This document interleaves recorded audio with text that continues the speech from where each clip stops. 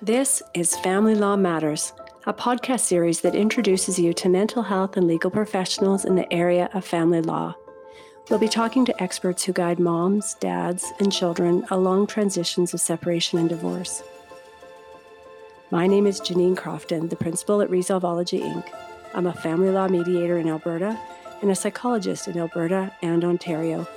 My hope is to provide information and a bit of optimism to listeners who are in the midst of restructuring their families. Before we begin, just a quick reminder that information heard on this podcast is not to be construed as psychological, financial, or legal advice. Please consult a professional concerning your specific circumstances.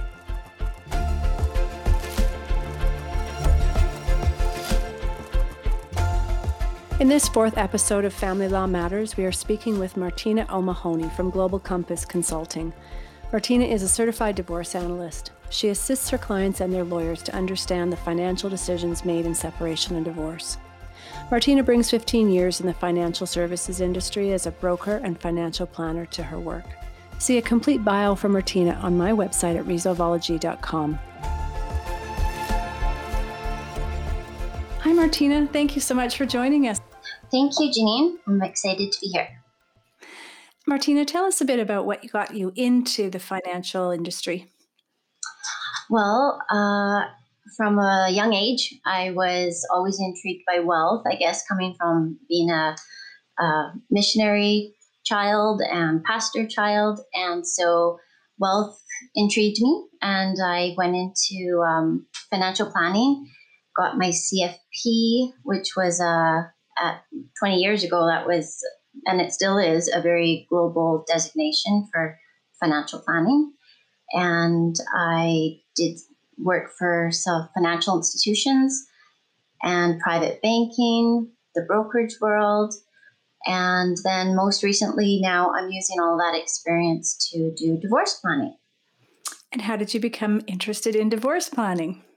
So that one is, as a financial person, what kind of overwhelmed me was when I was going through my own 20-year divorce and I was back in the brokerage world.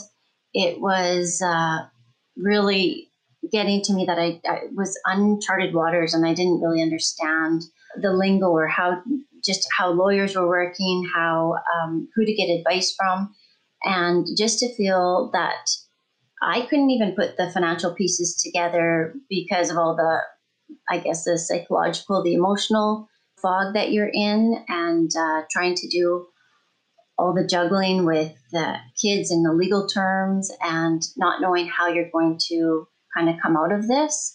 So it got me into investigating the Certified Financial Divorce Designation and also the Chartered Financial Divorce Specialist in Canada. And it was perfect timing. And I swore that when I finished some of that studies and the designations, that I would use it to help others who are going through similar fog and just not knowing how they're going to be okay. So it's so interesting for you to say that because, oftentimes I'll hear clients say to me, well, I don't think I can afford to leave my marriage, or I've stayed a lot longer than I otherwise might have because I just don't think I can afford to leave. And to think that somebody who has such a strong financial expertise as they've walked through that, recognize just how different this is really, I think, heartening for other people who might be worried about that. Tell us about what is the first step that someone is contemplating separation and divorce? What do you think the first step is for them? Well, I think it would be similar for what I had, and that's just Maslow's basic hierarchy is where you're going to live. How are you going to make your bill payments, your food costs? Where are the kids going to be? All of those initial processes, which are actually, they're not small things. And that's why in finance, when people are going through a divorce, we are having them make right from the gates. We're asking them to make some huge financial decisions that have potentially sometimes huge significant impact on your finance, depending on what you do. So like you said, sometimes we have, I've seen clients too, where they're not sure because we call them the non-CFO spouse, and it could be either party. I've seen both, and they haven't been doing the finances. They don't even know what bank accounts and credit card bills are balances for that. So they're very, very vulnerable to not knowing. However, if they start to step out and see, okay, I challenge people to say, if you're thinking of leaving, you don't always have to go and buy another house or take the matrimonial house. Look at rental properties. I took a girlfriend once when I was trying to decide what to do, and we went and looked at rental properties. And that was really huge for me because I had to really visualize myself. I'm a visual person. I had to visualize, okay, where would we put the kids' furniture? Where would the kids go to school? How to kind of facilitate all that, and then the cost of it. So it sounds like the concrete tasks of moving forward, even exposing yourself a little bit to that and kind of just going out and doing some research before you make any big decisions is a really helpful strategy. Yes. A lot of times I find that just, going to the bank and seeing, if you don't know too much about your bank accounts, if you have, a couple bank accounts that you're joint with, you could maybe then open up your own bank account, get your own credit card. If you do not have one in your sole name, that would be the first. That would be my first. And then go to the house and rental market. But a credit card is so huge to have it in your own name. And the thing to remember too is that sometimes when trust is lost in a relationship, there's so many uncertainties and unknowns. And so it's potentially sometimes helpful to know this, but if you or your spouse go and get bank accounts, credit cards, investments that are within like you haven't separated yet, they will all be called later on into disclosure. So you're not hiding anything. Don't think that you're hiding anything, or don't try to hide anything in that way, because potentially debt and investments could be still considered marital assets. But I would encourage a separate bank account and a separate credit card, just so you have an identity to start to grow if you ever did separate. And so you're right, lots of people will say, well, I've raised the kids, my husband has taken care of the finances.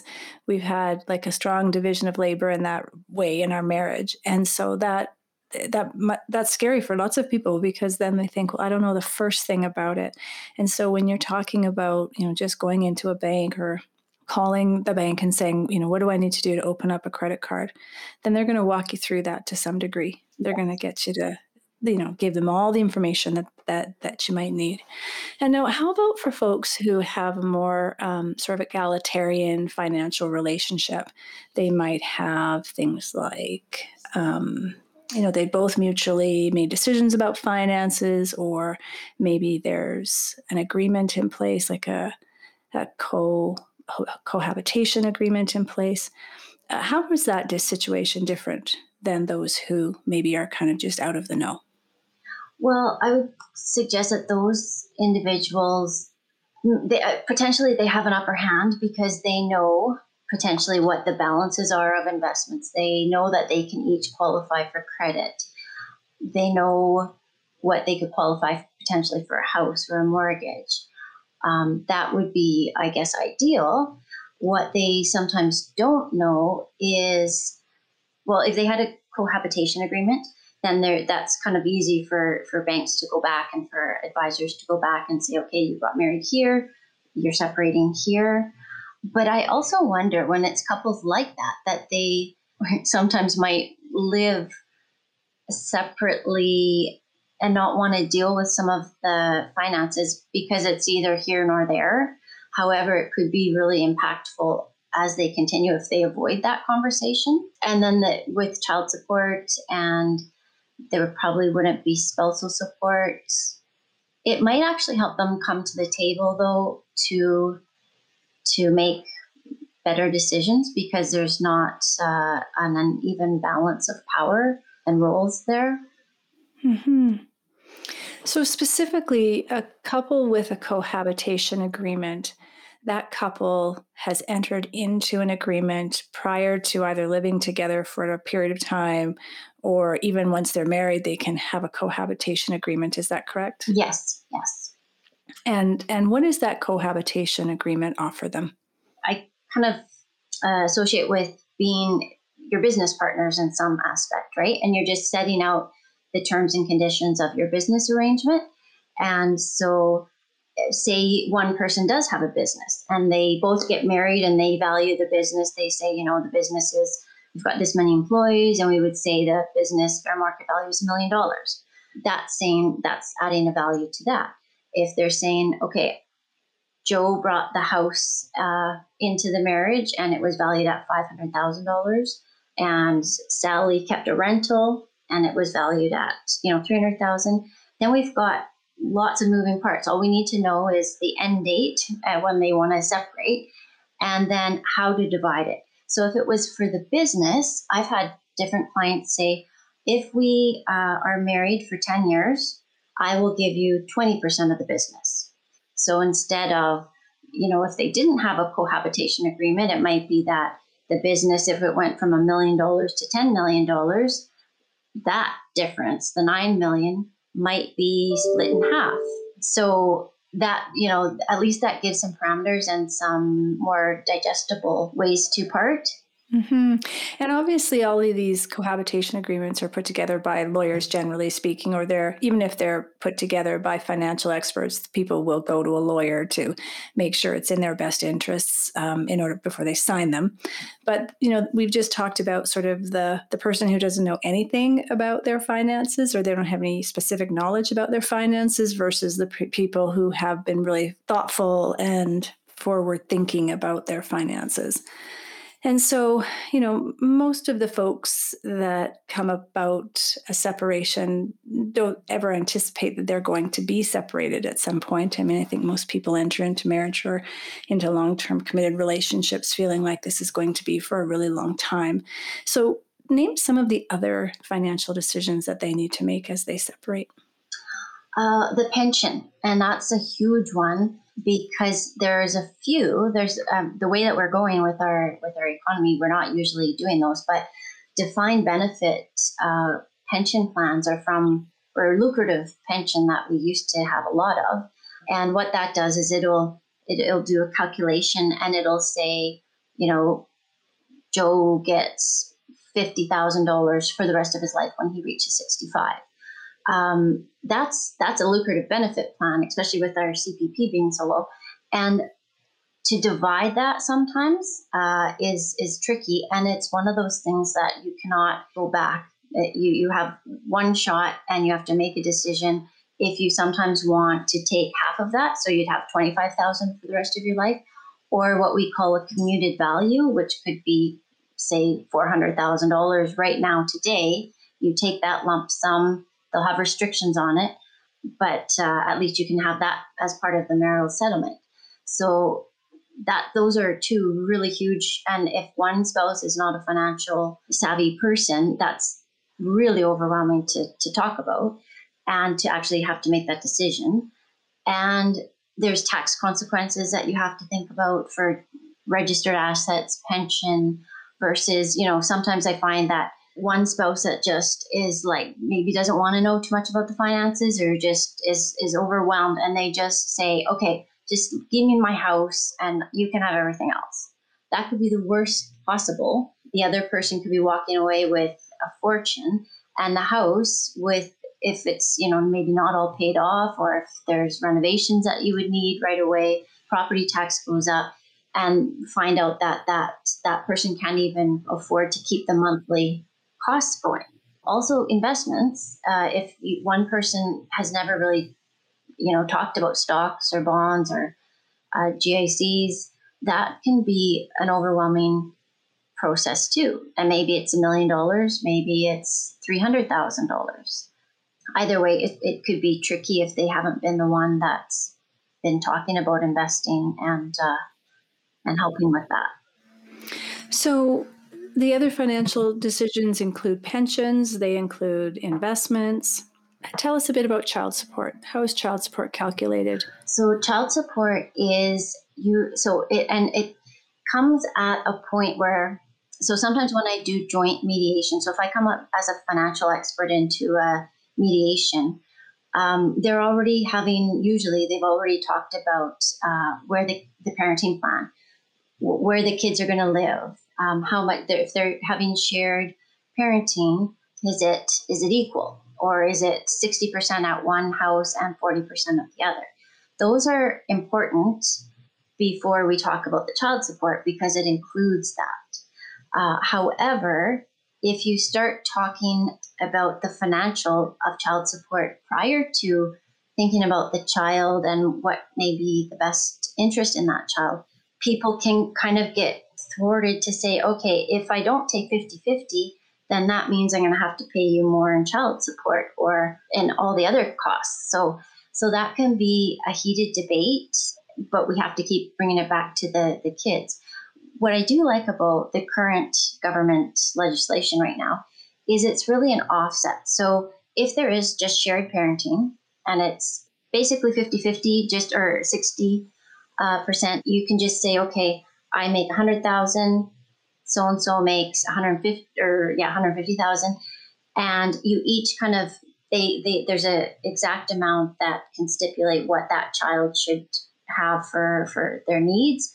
And so if the one for 100,000 has to pay, say, $1,000 a month, and the one for 150 has to pay 1,400, then they just offset it. And so the one parent would just have to pay the difference. So that'd be $400 to the other spouse. But the mix is also impactful in the other costs. So that the things that we sometimes forget about, and where people can be divisive with their parenting post-divorce, is, say you had Johnny in violin lessons and skiing and hockey and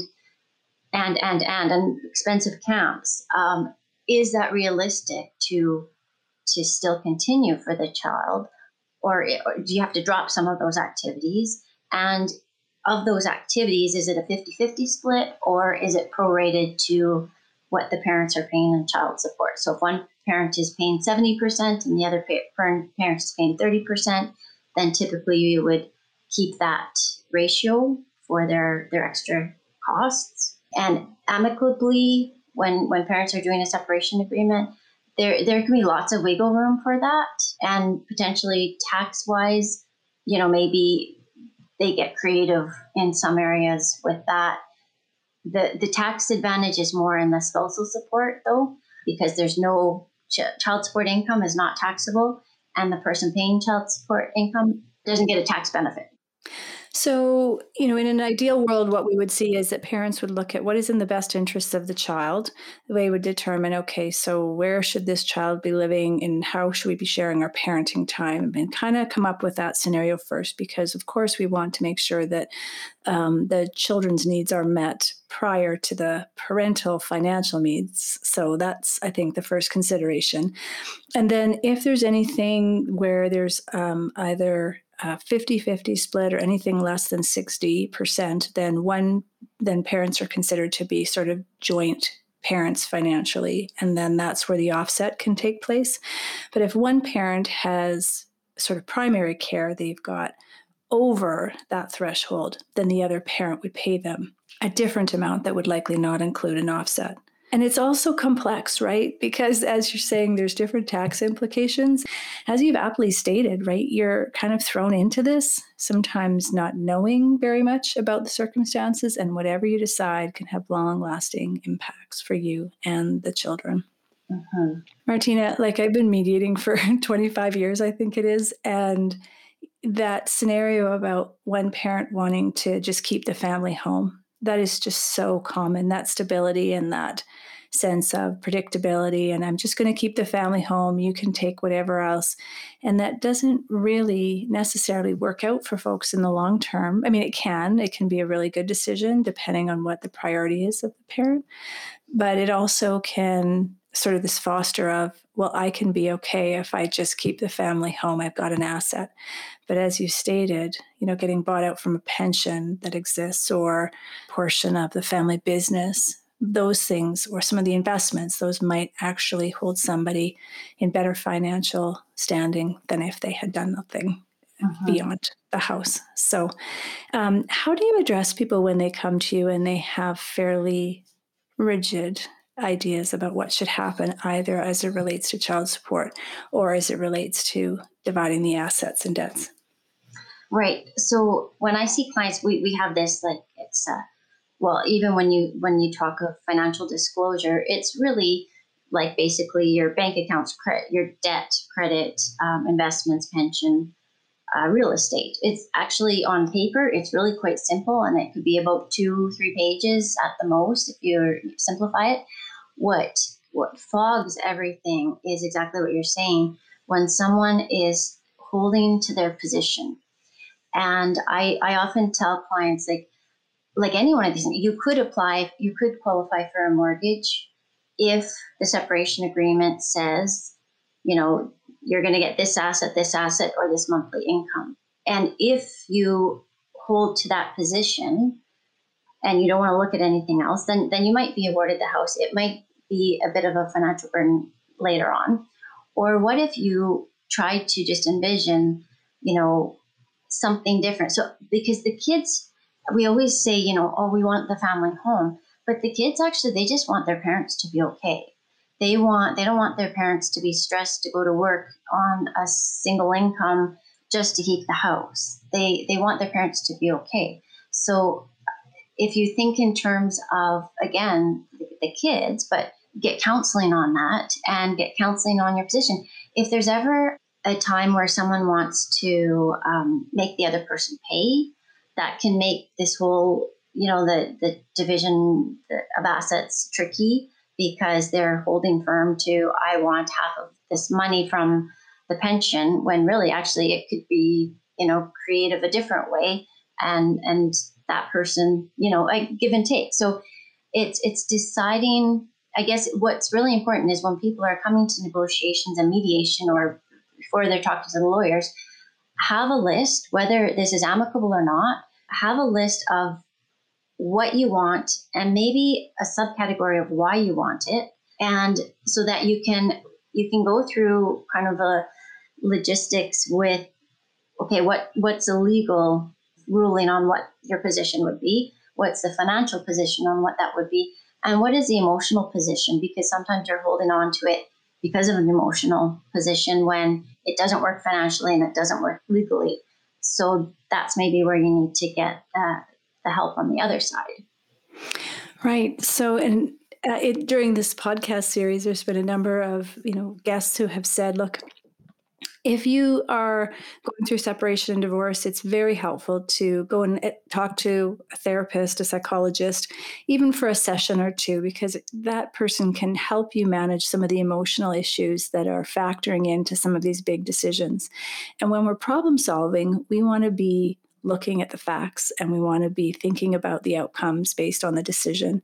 And when that's clouded by emotion, we may not make our best decision. So I think that's what I hear you saying, is that if people come to the table and they can state what they want, why they want it, what are the emotional reasons, what are the financial reasons, what do you think the benefits are to the children if this decision is made, what are the shortcomings of this decision, then those who are trying to help you will kind of be thinking in the back of their minds about, okay, so they could accomplish this objective in a different way, which actually benefits both parties better.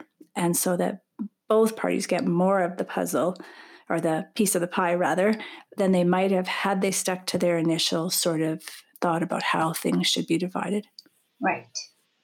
So spousal support, tell us a bit about how spousal support works.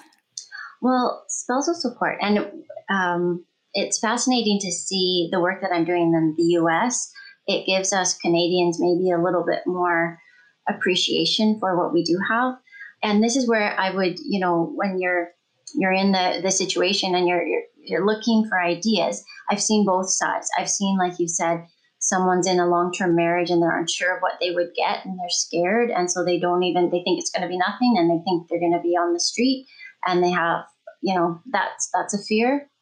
And then I've seen the other side where some spouse that maybe was staying home seems very entitled and, I'm going to take half of their salary for the rest of my life. And so to know that it's neither of those spectrums, and it's something very much in between.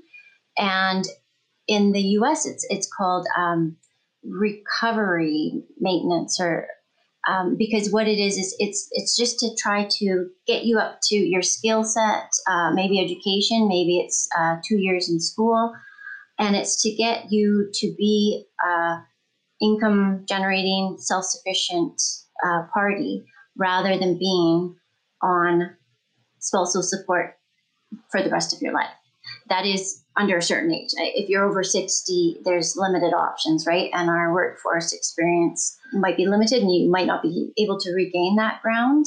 But if you're, a 30-year-old or 35-year-old, you can. There's ways that you can gain education. You can get a good paying job when the kids are gone. So there's different options for you. So it's usually based on your length of the marriage, the income differential, the ability now for the person to pay. If the income differential was, say, someone staying at home and someone working, and so you have to kind of coordinate that, and the skill sets to get that party up to speed. So it could, and then the payments are, if they're paid on a periodic basis, so it's a monthly $1,000 a month, then that can be taken off the higher income earner. The main income earner, they can have that as a deduction, and then that spouse will have to claim that as income. Now that's great news if that spouse didn't have really an income before. You really want to make it stated like that, because then they can potentially qualify for a loan or a mortgage, because they can use a portion of that income, not all of the income, but there's a portion of that they could use. Nobody cares about the tax issue, and they just want to do a lump sum. There's no real tax benefit to that. So that's just more of a paying someone, maybe that's where the case is. There's equity in the house, and instead of spousal support, I'm going to give you that. There's that. So then what we would have to do is you'd still do your due diligence and your math, and you would say, okay, does that really equal what I would be getting for maybe 20 years? There's math calculations to do that, to make sure that that's in your best interest. And getting back to like we were saying, that the people who are afraid to leave, and it seems so scary to be on your own and to be accountable and independent. However, I've seen the most incredible stories. And even for myself, I had to pick up my career quickly at age 40 and kind of make up for 10 years that I was at home with the kids. Some of these ladies, they're over 55, and they are like, one lady went back to school to be a lawyer, and she was in her 40s. But even at 55, I've seen that one was, she got to do a horticulture thing that she loved, and she would just light up being out of the circumstances that she was in. I think that added 10 years to her, and to be able to explore and look at interests and hobbies and jobs, and it wasn't so scary for her. So people are really resilient, and it's not all bad news. And you can really work it. In terms of spousal support, then, what we're really looking at is needs, means, and circumstances of the parties. And if somebody has been staying at home for a period of time and they are unemployable, sometimes that spousal support helps bridge the gap so that they can get back into the workforce. In some circumstances, that's not an option, depending on the length of the marriage, perhaps. But this is all information that a lawyer would be able to very clearly lay out for folks. But when it comes to the financial piece, again, I hear you talking about being creative and saying, well, what is going to be in the best interests of both of the parties? And sometimes what's good for one is actually of benefit to the other. So somebody who's got a strong background in finance and finance coaching, like you do, can sit down with people and really sort of say, look, here's some of the choices that you have. What makes most sense for both of you? Yes, exactly. Like even for someone like myself, for a CDFA, we charge by the hour. I've had clients say in an hour they've learned more than they have with their lawyer for 6 months, right? Because we can just shoot from the hip. We're just talking and discussing a few strategies that they can then take to their professionals.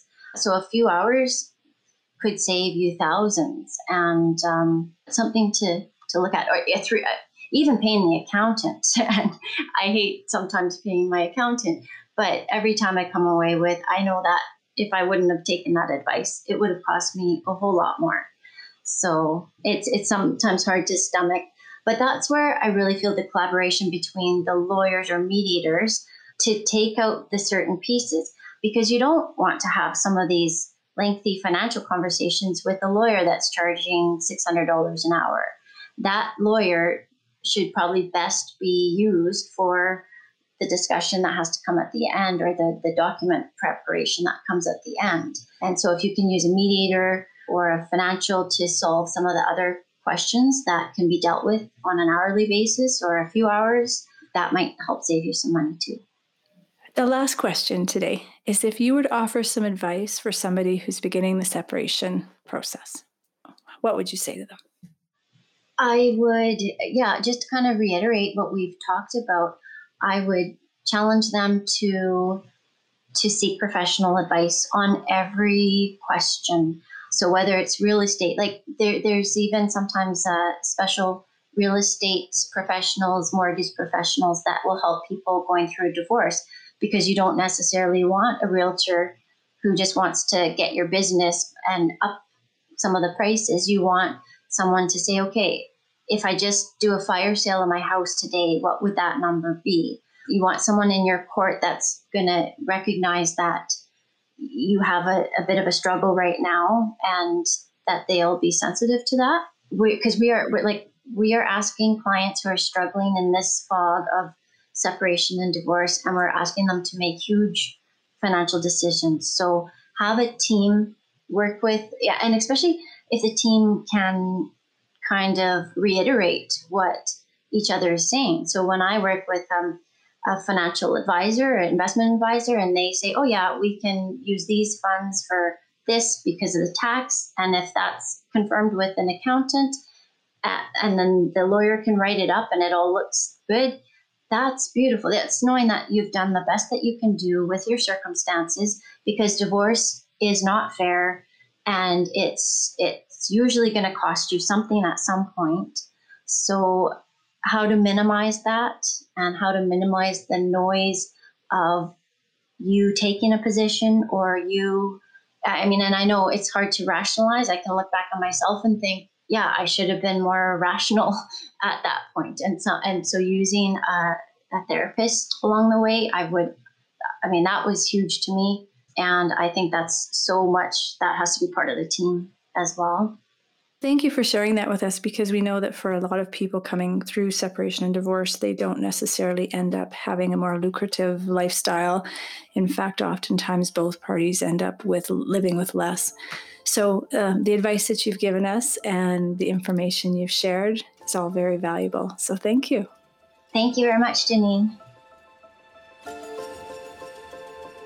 We establish our financial identity often very early in life, and when we become a couple, we seek to build financial security. Separating our financial life is one of the most challenging issues to resolve during divorce. For many people, money equates either to freedom or personal power, and we know each family has less of it upon a separation or divorce. During the interview, Martina walked us through a number of financial issues, including pensions, child and spousal support, cohabitation agreements, and the division of family assets. She recommends people coordinate law, tax, and accounting experts. She also shared her personal circumstances and her understanding about how the emotional impact of separation can cloud our understanding of financial matters. As a quick note, please do not construe the information shared by Martina as personal financial advice.